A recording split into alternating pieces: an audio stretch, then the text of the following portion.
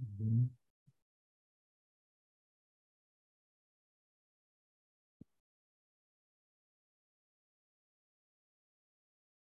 All right, so what I wanted to discuss tonight is in relation to the great debate among the pashtanim in relation to Tzaraat. But before we get to that, we have a few other science topics that are relevant for this Sedra. So I thought I would start out the um, with a couple of Ibn Ezra's. We've touched on them in the past, although it's been a while. The first Ibn Ezra in this week's parsha deals with the Greeks, and because of that, I think it's good, which we didn't cover in the past. So thought, therefore, it's worthwhile to mention a couple of other times that Ibn Ezra discusses the Greeks in both Bereshis, both times actually in Bereshis. He doesn't mention it in Shemais. The first place that I was going to discuss is in the uh, in relation to the rainbow. When I was just now away for Pesach, it was pouring rain, and one day there was an incredible rainbow, and I thought about this sugya again. And here on the topic of the rainbow, which we discussed a year and change ago when we did the Ramban's approach, the pasuk tells us after the flood, "Es kashti nosati be'onon." HaKadosh Baruch says, "I'm putting a rainbow into the sky, and it's going to be ice. It's going to be a sign between me and you and the world and humanity. That sign is that I'm not going to bring another flood." So we know the famous Ramban, right? The Ramban said that "Va'anachnu al karchenu," we are forced, we are compelled to admit, to listen, to agree with the Greeks. The Greeks who have shown that that when you take a prism, when you take some sort of a crystal, put something wet next, put like water next to something crystal with light, and you'll see a rainbow. You can create a rainbow very naturally. It's not a complicated thing to do or a complicated thing to see. So since it's such a common thing and it's very natural, says the Ramban, we're forced to listen to what the Greeks have to say. They've proven the fact that a rainbow is a purely natural phenomenon, such that, according to the Ramban, you have to reread what the pasuk means when it says "Kasti nasati be'anon," that this idea that it's a covenant is not on the basis of what you commonly would have thought, which is that there was a new invention, a new phenomenon, a rainbow. No, the rainbow was always around.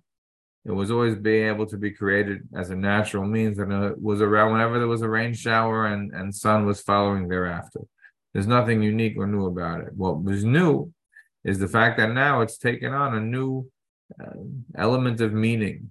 Until now, it was just a natural phenomenon. Now it's packed with meaning that HaKadosh Baruch Hu is reminding, as it were, himself that he's not he's not going to destroy the world again, right? As we know, because in the beginning, in the end of Parshas Bereshis, what was once a chiyuv to destroy the world, right? The HaKadosh Baruch Hu says the Kietze Lev Adam is rak kol hayom, now becomes a defense. What the Kategar was now becomes the Sanegar. Because now HaKadosh Baruch Hu says Kietze Lev Adam is not Raminurav, is now is Raminurav, not rak kol hayom. And so what now becomes a defense is a reminder, is this rainbow. And the Ramban grammatically wants to read that into the pasuk because it says "Kashi nosati be'onon." I put it in. If you wanted to say that I was putting it in the onon now and I was creating a new thing, then you should say "Kashi ani nosei." But nosati sounds like it was already there, and therefore, since it was already there, all it's doing now is taking on additional meaning. So even though this goes against the simple understanding of Chazal, the Ramban was forced to accept it because the Greeks had proven it as a matter of fact. And yet, if you look there at the Ibn Ezra had said something different. The Ibn Ezra had said that, unlike Sajid Gaon, who said that the rainbow, that there was always a rainbow He says that's not true. Ve'ein perusha kasher amar again. It's not true. Like the way that Sajigo wants to say that there was always an anan. And he wants to make that argument from a grammar point. But then he says, if we believed. And that notice that key word. If if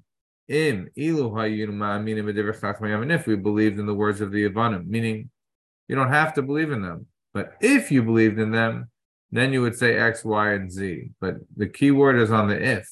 You don't actually have to believe in the words of the Yavanim. So if we believed in them, that if there was this kind of a weather situation where you had a sun shower and then the sun came out and there was still water in the air and moisture, so it would create a rainbow. So then Yesh Leimar, then what you could say is Ki Hashem chazak or Hashem shachar amamu v'hi derech nafenu l'mevin. He says what you should say is that Hashem, as it were, strengthened the light of the sun so that this would become something of regularity, that there would now be a natural phenomenon to see rainbows. So, and that is to say, it's not that the Ibn Ezra is saying that the Yavanim are wrong, but he is definitely saying something different than the Ramban. We're not coerced to believe in the Yavanim. That's number one. Number two, if we're going to accept the words of the Yavanim, then how do we deal with the fact that the rabbis thought it was a natural phenomenon? The answer to that is it's a natural phenomenon, but it's a natural phenomenon that really began after the flood. It's a natural phenomenon that would exist, but the sun wasn't strong enough, as it were, prior to the flood. After the flood, Hashem was chazak hashemesh. He made the sun much stronger, so now the rainbows would start to be created. So it's 100% a natural phenomenon, but it only started after the flood, and therefore now it can be also the sign for the destruction, and for that Hashem will not destroy the world. So you see here, the Ibn Ezra, again, as we've mentioned before, is very focused on the words of the Kadmainim and very much accepting the words of Chazal wherever possible. He will go with the words of Chazal, and even in a situation where the Greek science has been pretty proven enough for the Ramban, it's not sufficient for the Ibn Ezra. Another example of this is where the Ibn Ezra goes further and does accept the words of the Yavanim is a little bit earlier in Bereshis. The pasuk tells us there that the Eitz HaChaim, right, is understood by Chazal that the tree of life effectively could help you live forever. V'chai la'olam, right? That Hashem, as it were, wants to prevent Adam Arishan after the sin from eating from the Eitz Hadas. I'm sorry, from the Eitz HaChaim, because he will live forever. So therefore, they have to send them out. They have Vaygorshes to Adam. Mikedem Lagan Eden, right? There's Lara Cherev. They have Sampechas. They have a whole security detail that prevents Adam from coming back into the garden. Why? Because maybe he's going to come and have from the Eitz HaChaim, and if he's going to eat from the Eitz HaChaim, he's going to be living forever. Says the Ibn Ezra like this: it's a mistake to think that V'chai la'olam means forever.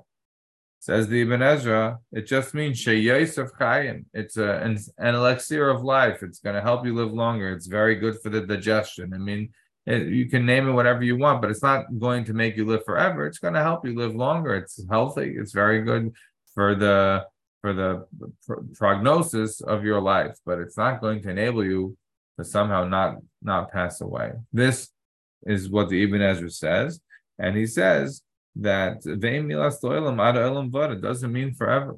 And on this, he has his famous Ibn Ezra, the beginning of Parshas Mishpatim, that tells us about that you're going to work forever. It doesn't mean forever. We know it means only until Yaivel. So the same way by an Eved, it doesn't mean that you're going to work forever. So why would it mean any different that Adam should live forever? We say La'ila means not forever there, so it should also be not La'ilam over there. What do we say about La'ilam Behem Tavaidu? By certain situations, by Eved Kananis, we do say that they should work forever. Okay, that is going to be his problem. But another example of that he has is the example that we say about the Eved Ivri, and another example is that we have by somebody who runs on Ari Miklat, right? The pasuk says over there, Naviyashav Sham Ad Olam, you're going to stay there, and Chazal understand it doesn't mean forever, it means until the Kohen Gadol passes away. So what we have is a situation where La'ilam is not used in is not used as a forever meaning. So since it's not used as a forever meaning, so therefore over here we should understand by the Eitz Hadas, by the Eitz HaChaim, it doesn't mean that he's going to live forever. It means man would have lived for much longer, and that was sufficient reason to make sure that man did not have a chance to come into Gan Eden again. But the reason I'm bringing this down is because what the Ibn Ezra says over here, he says that those who think that you would have otherwise lived forever is Elu Divrei Ruach. That's nonsense. You would never have lived forever. And then he continues, and he says, one of the Greek doctors has already brought Rayas Gemuras, clear proofs that it's impossible that a person doesn't have a certain end to his life. In other words, it's impossible that a person could live forever. And this has already been proven by the Greek doctors, by one of the Greek doctors. He brought Rayas Gemuras. So what I'm doing or trying to show is, even though when it came to the parsha by the Keshas, where the Ramban is willing to accept what the words of the Greek scientists are against the words of Chazal, and the Ibn Ezra was not willing to, and yet when it comes to what it means that the Eitz HaChaim is going to be v'acha v'chai lo'elam, according to the Ibn Ezra, it doesn't mean lo'elam vod, even though there are opinions in Chazal that it does mean that. It must mean only for a period of time, and he brings other rights from other places what that means. Although it doesn't always mean that for every place, but he brings rights where it would support it, and that's what it must mean over here. But what's clearly driving him is not the word lo'elam per se, because lo'elam can be used in different ways. But what's clearly driving him is the Reifei Yavan, who brought Rayas Gemurais that a person can't live forever. So you see that Ibn Ezra is not consistent. There are times that he's going to be willing to accept what the Greeks say, and there are times that he will not. So we get to the beginning of our Seder this week, and here the parsha tells us Isha Kisa Ezra V'Yol Zachar, the woman giving birth to a male child. The word is Tazria, which is a word that's not easily translatable for us today in terms of modern science. What the Ibn Ezra says is what we have from the famous Gemara Nida. The Gemara says there in the name of Yitzchak that Isha Mizaras Techila is Yol Zachar, and the Isha's Mizaras Techila is Yol Nekeba. And the Ibn Ezra brings that down. The Ibn Ezra says V'Rabim Amru. What does it mean, Isha Kisa Zuriya? It means Mizaras Techila. That's what it's literally referring to. And so is the Ibn Ezra, She'isa Mizaras Techila Yeled Zachar can be Yol Zachar. That's what the pasuk tells the Isha Kisa Zuriya Yol Zachar, because that's what happened. That's what Yitzchak was telling you in Gemara Nida. And this is the understanding of the Greek scientists. This is the understanding of the Greek philosophers, the doctors. That there is a zera both for the man and the woman, and the zera of the zachar somehow congeals the ben midam ba'isha, and somehow the zera of the isha will create the male child. I don't know again how that science works, but v'hinei pirish tazria titain zera kihi k'may haaretz. When it means sazria, it means to give zera. That's literally what it means. Isha ki sazria means, and they understood in those days with the science that they had that there was a zera for the man and a zera for the woman. So Isha ki sazria literally means the woman admits zera, whatever that means. Again, in modern science, we don't have that same concept, but whatever that meant, that would then be created a male child, and that's what Sazria is telling you. That's what it means grammatically. Isha ki Sazria means to be 10 zera. The same way that if a man would be 10 zera, would be first it would be a Yolda Nekeva. So when the woman is Yolda Zachar, and what he seems to be saying is that Chazal is correct, the Gemara Nida is correct. But he doesn't quote the Gemara. He says, V'rabim Amru. Many people say, which is the Gemara Nida Chavkas. And then he says, V'al Kain Das Chachmei Yavan. And so too is the wisdom of so too is the understanding of the wise men of the Greeks. The Greeks understand it in the same way. So it sounds like what he's doing over here is we have Chazal's opinion. V'rabim is the opinion of Chazal. And it agrees, it coheres with the Greeks. And so therefore that's how he's going to go. That's how it sounds like when one reads the Ibn Ezra. If you look at the Ramban over here, The Ramban understands Mazriya differently. He doesn't understand Mazriya as 10 Zara in the same way as the Ibn Ezra, that literally as the way the Gemara understood it in Mesachas Nida, that there's Zara for the man and Zara for the woman. However, the Ramban understands it as some sort of congealing of the Dam HaRechem. Again, I don't really understand the science of it, but the Ramban uses the lashon. He says like this. He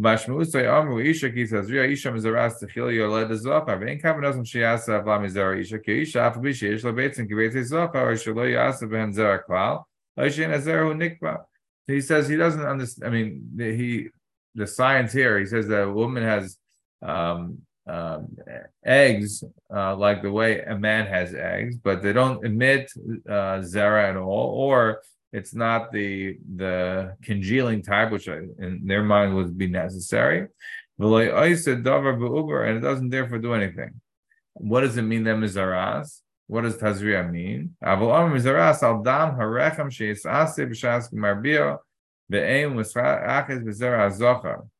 Says what was understanding is that somehow is the dam and the rechem after Gemar Bia somehow mixes together with the zera azachar, and that creates the child.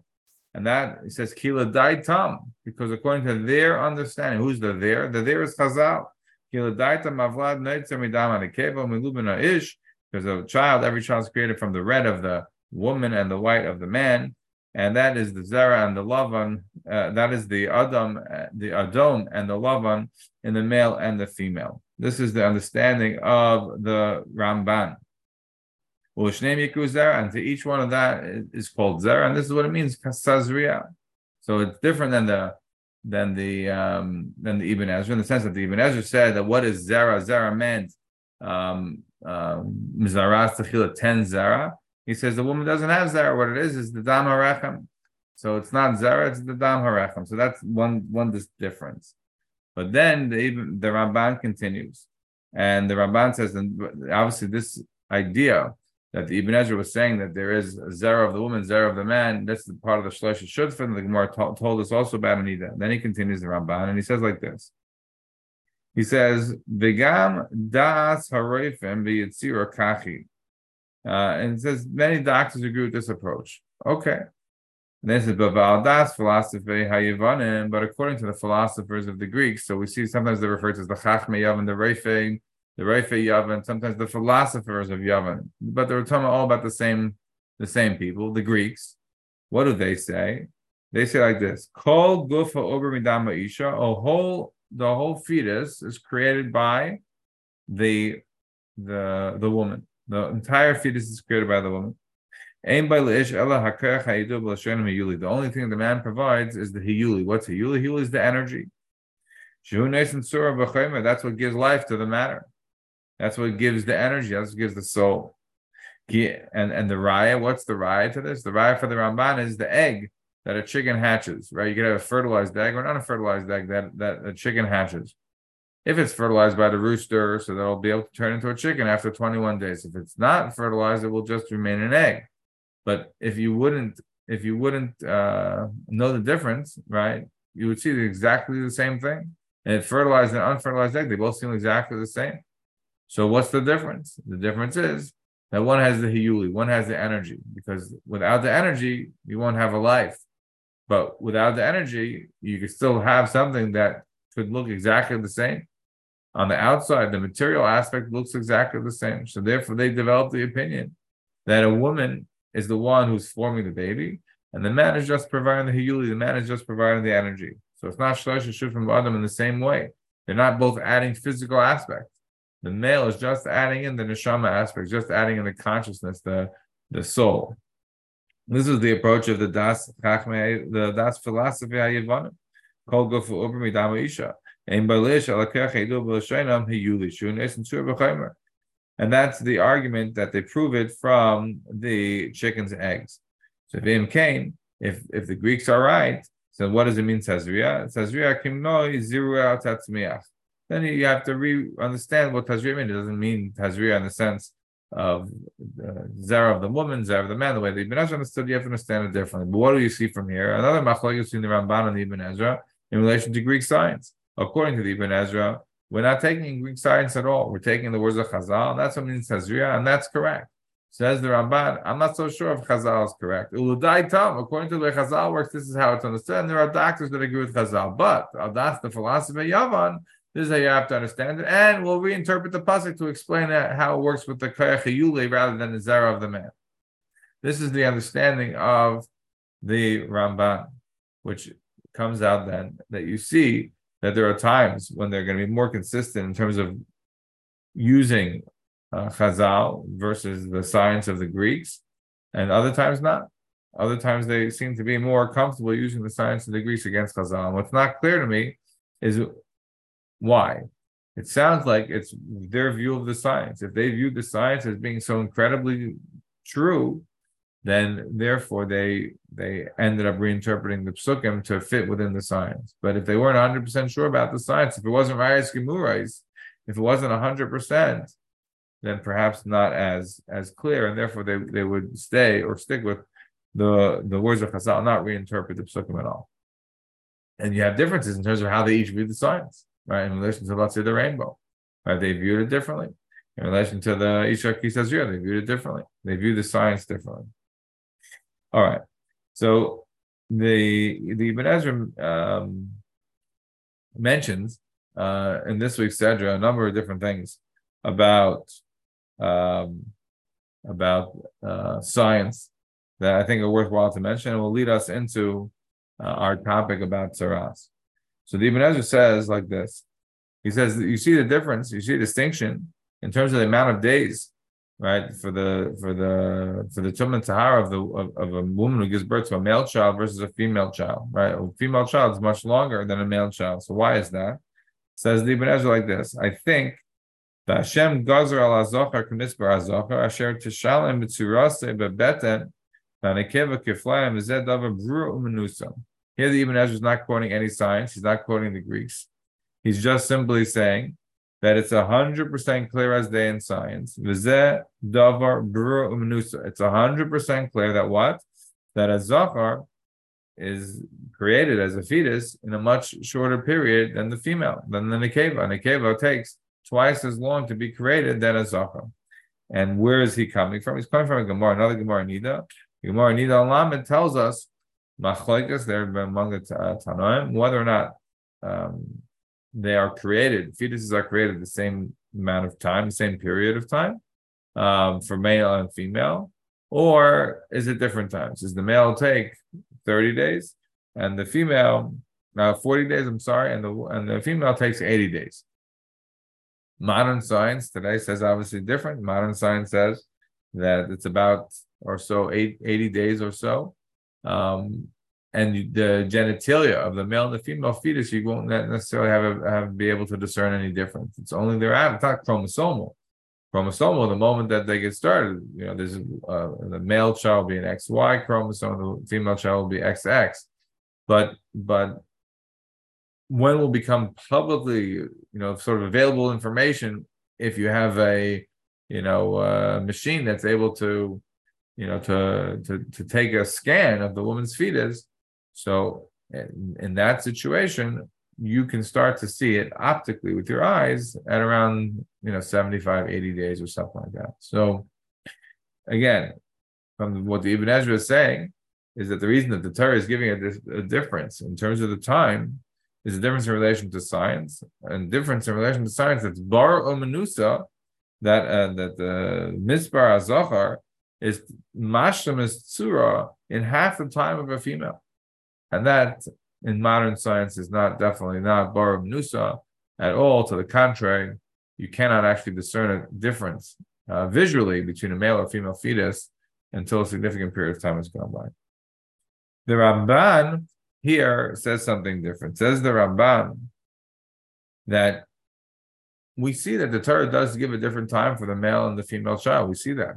Why is that? So he says it could be v'tam ha'kofel b'nekeva ha'ikadiv Rabbi Avram. It could be, like the Ibn Ezra says, based upon the Gemara that we just quoted in Nida, maybe.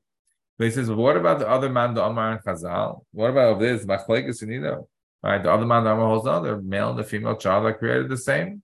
It's not a difference in the time period, which would maybe not exactly the based upon the science of today, but it is in effect what we say today is that the male and the female, you don't see a difference in, until a certain time period has passed, at which point you see the difference. But it's the same for both male and female. If they start developing that way, in around 75 or so, 80 days.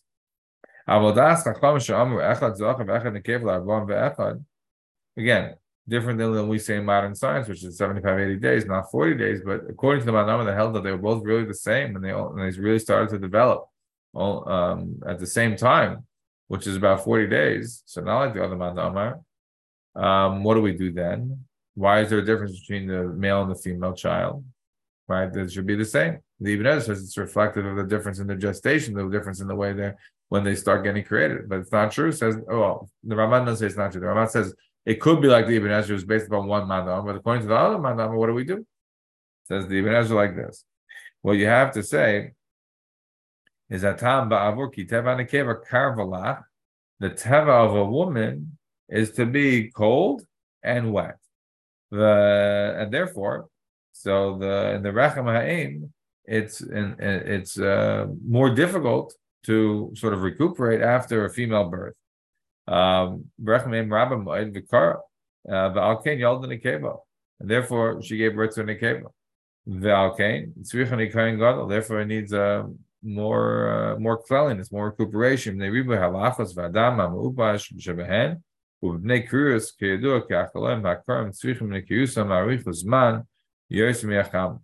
When somebody is sick or somebody has cold, or somebody is very wet, it's harder to recover or recuperate from than if somebody's hot, than if somebody is burning up.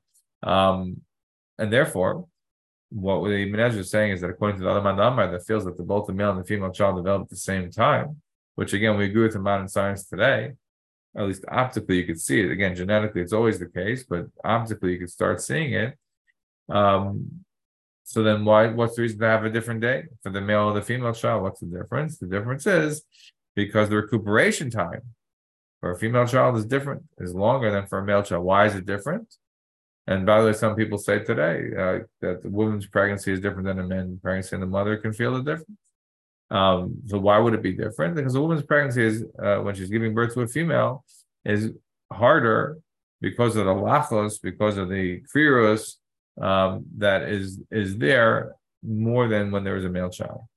Now, this idea is something that says by the Ramban. That's what he would say, and that's presumably part of the science that he understood in that time.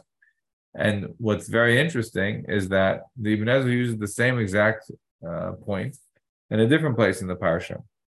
Later on, when the Torah is talking about what a gibeach is, so the Ibn Ezra says, "Ein lo chaver chutz me'ha parsha hazeh." He says, you don't know what a gibeach is because it doesn't mention it anywhere else in the Chumash except for over here. So that's why I have to use the parsha over here to figure out what a gibeach is.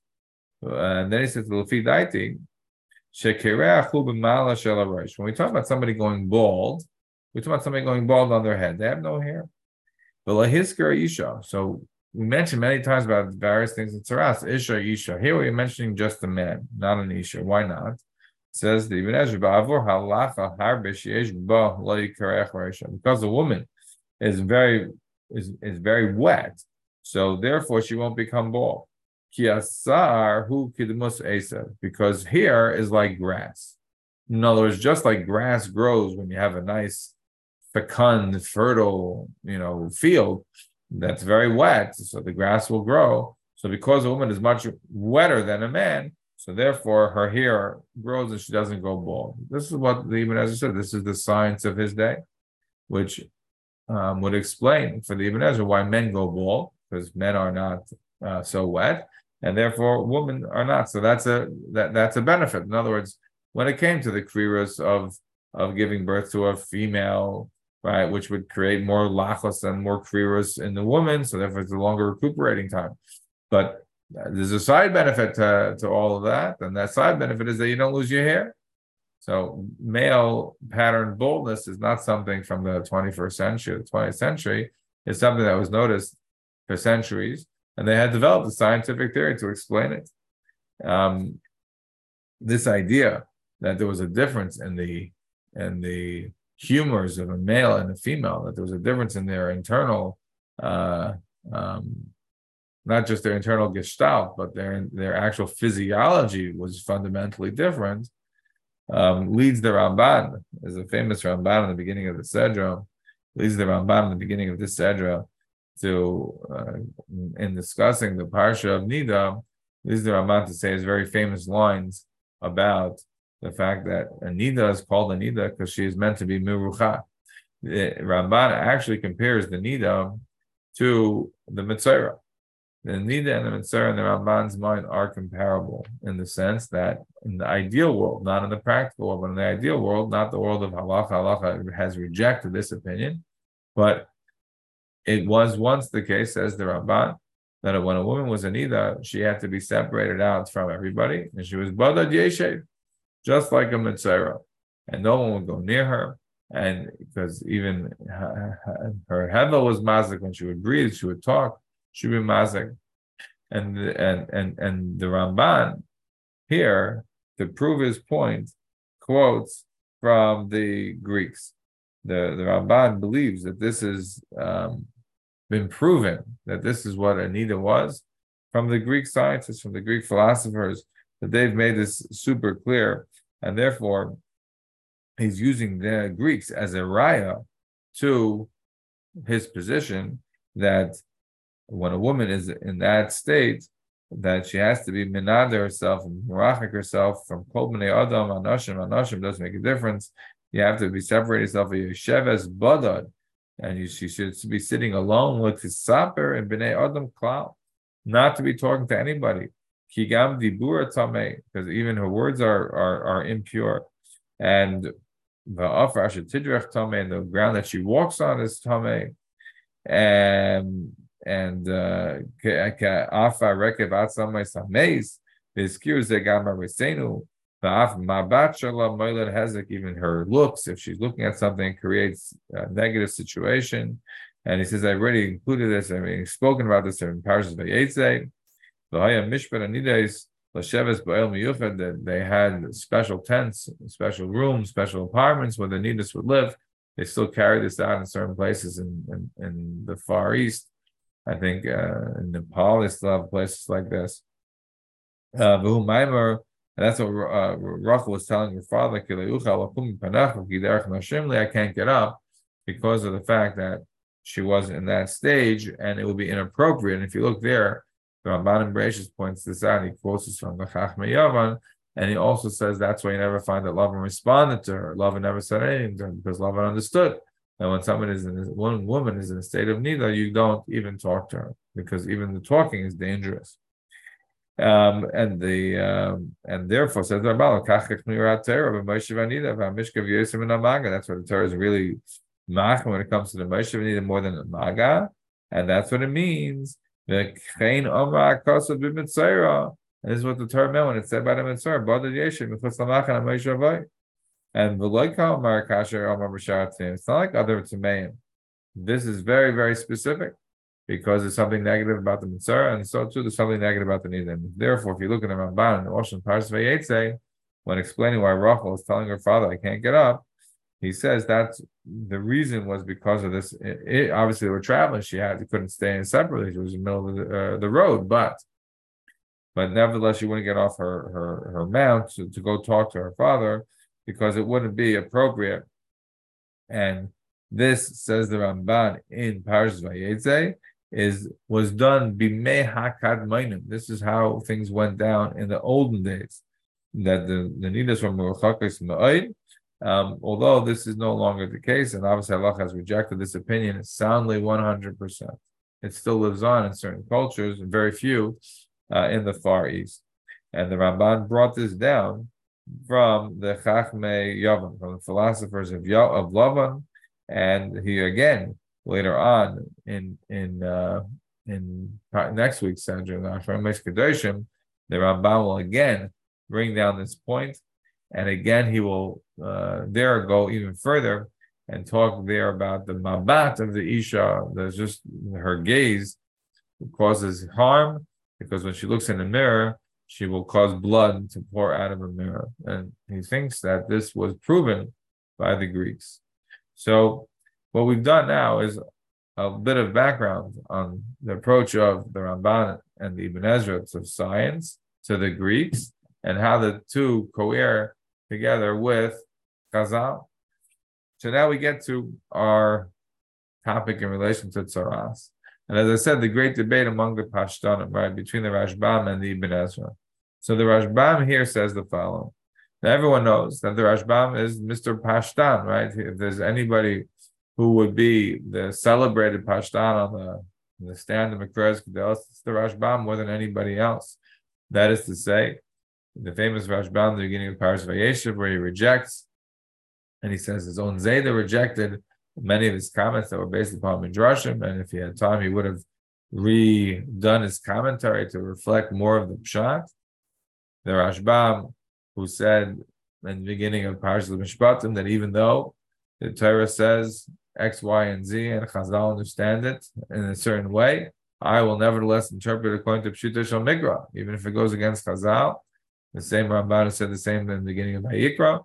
The Ramban said that a few times throughout his commentary in Chumash, that he believes that Pashup Pshat is sort of uber alas. It has nothing to do with halacha. Halacha is halacha.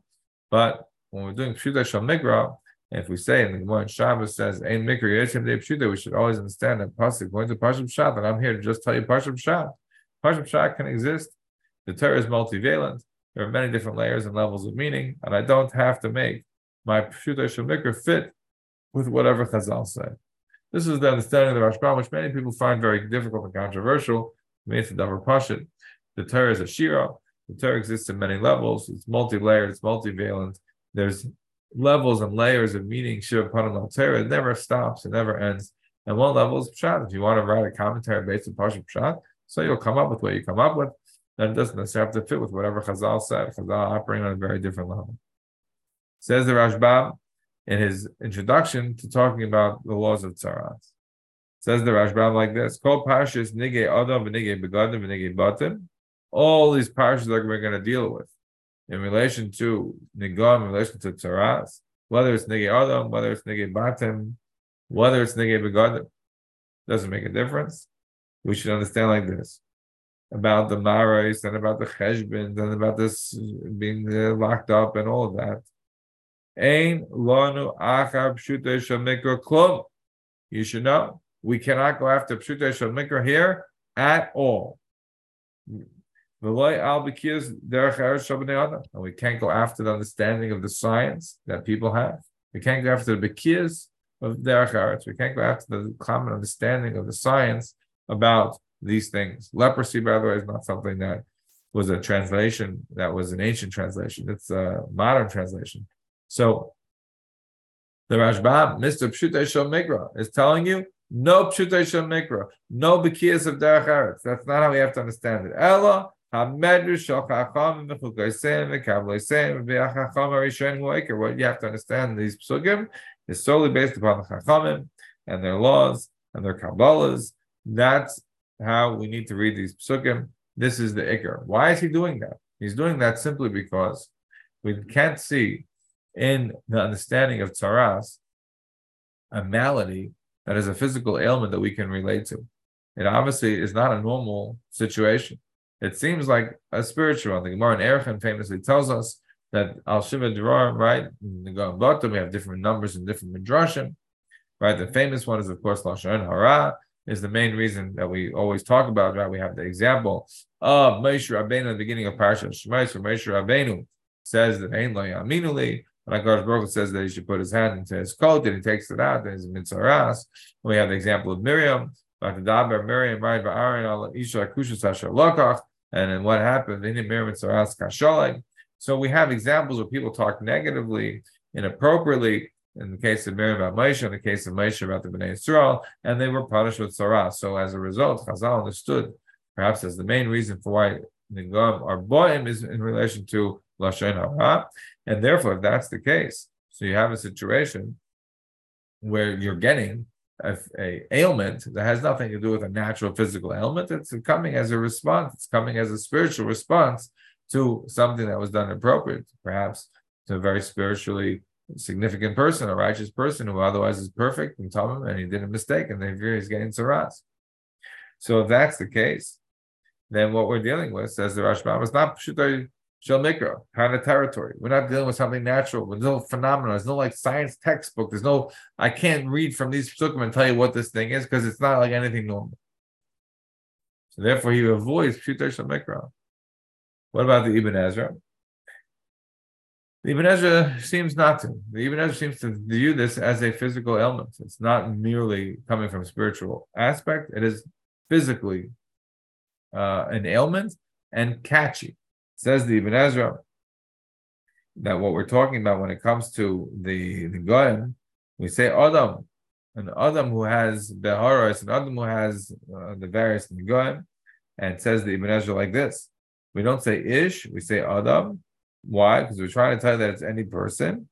Adam ki like we had in the beginning of Vayikra, we talked about any man. We don't say a specific person because it's a Tzaraat Ezra Ager. And then he says, Ki hatzaras he mehachaloyim hanibokim meachoila el hashalim. Tzaras is very catchy.